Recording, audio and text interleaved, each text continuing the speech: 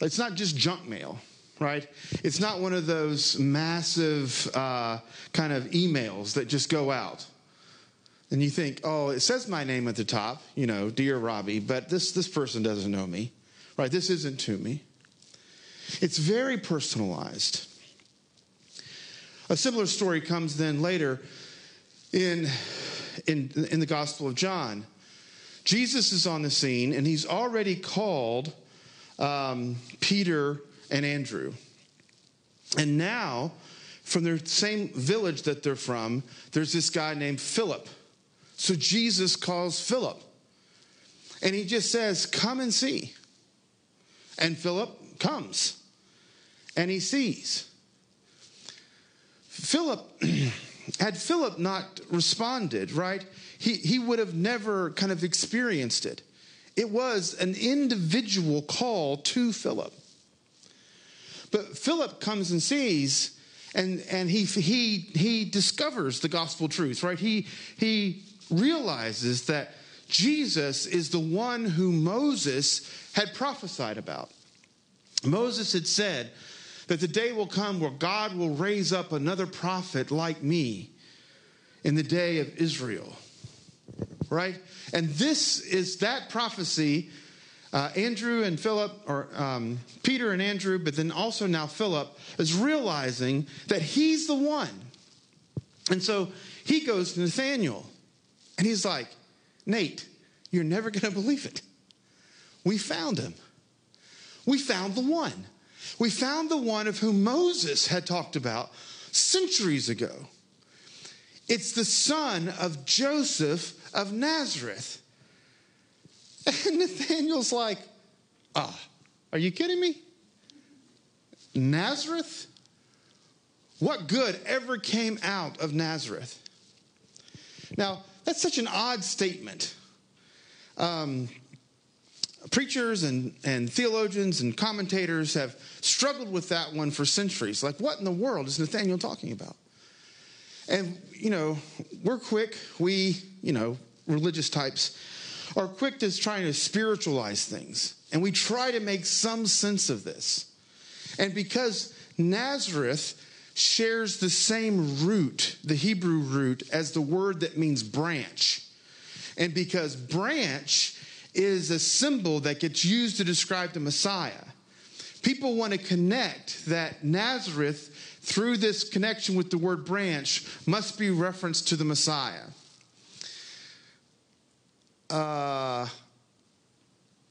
We say a lot of things. And sometimes they're a bit of a stretch. I think there might be a simpler answer here. Nazareth is basically nowhere. I mean, it doesn't make the map.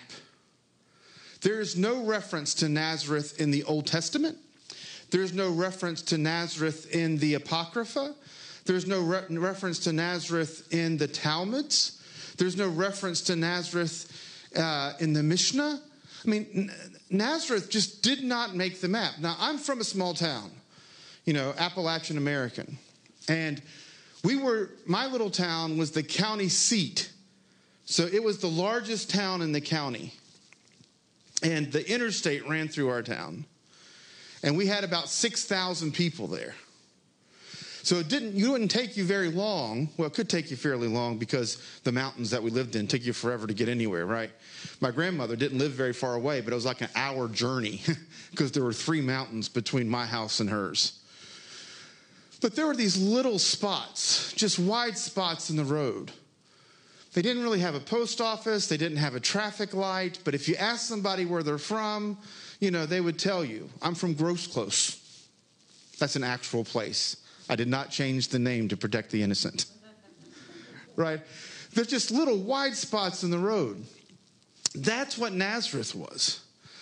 I think Nathanael had this expectation that the Messiah would come from Jerusalem, or perhaps Bethlehem if he knew Scripture a little better, right?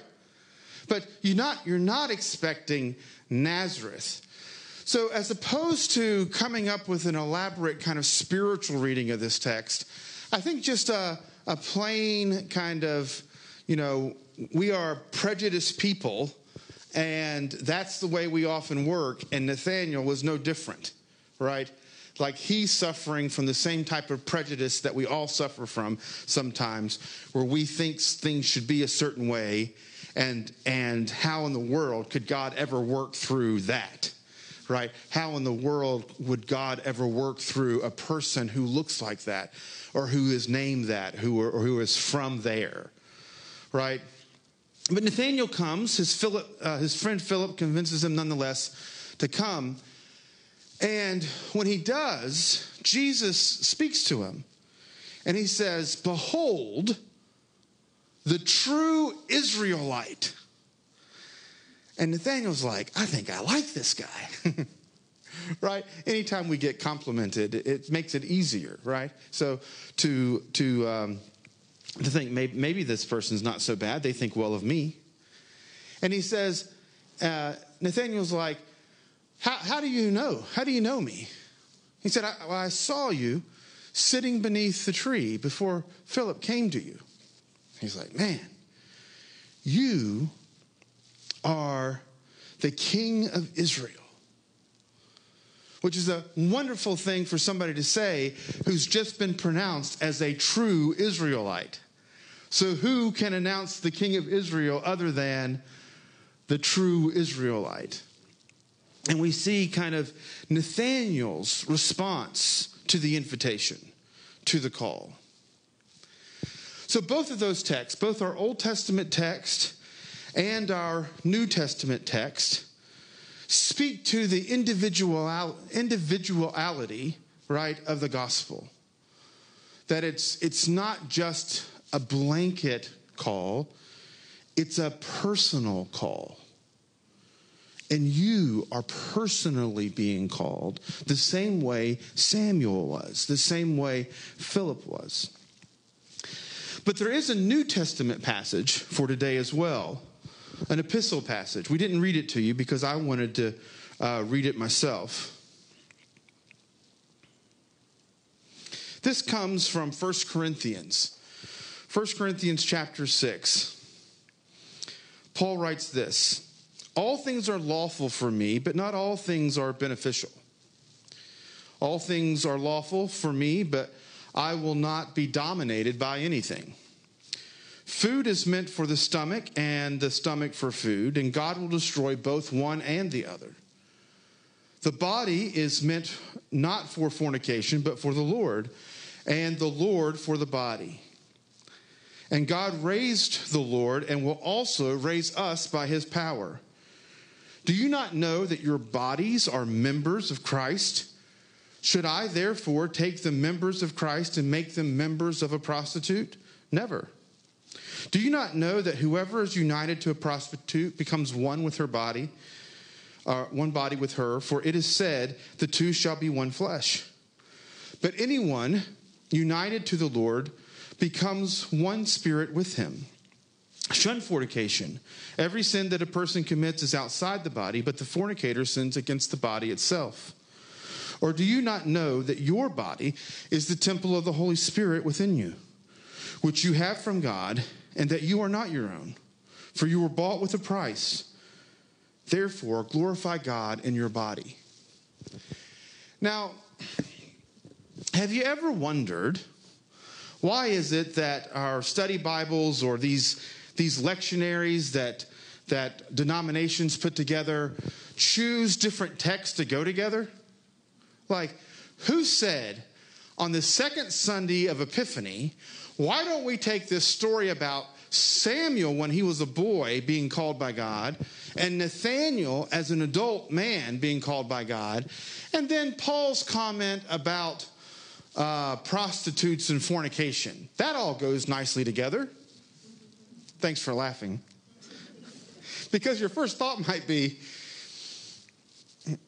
who's ever choosing this might need some more kind of theological training. But I want to suggest that that's not the case. Because this is not that either or, it is that both and.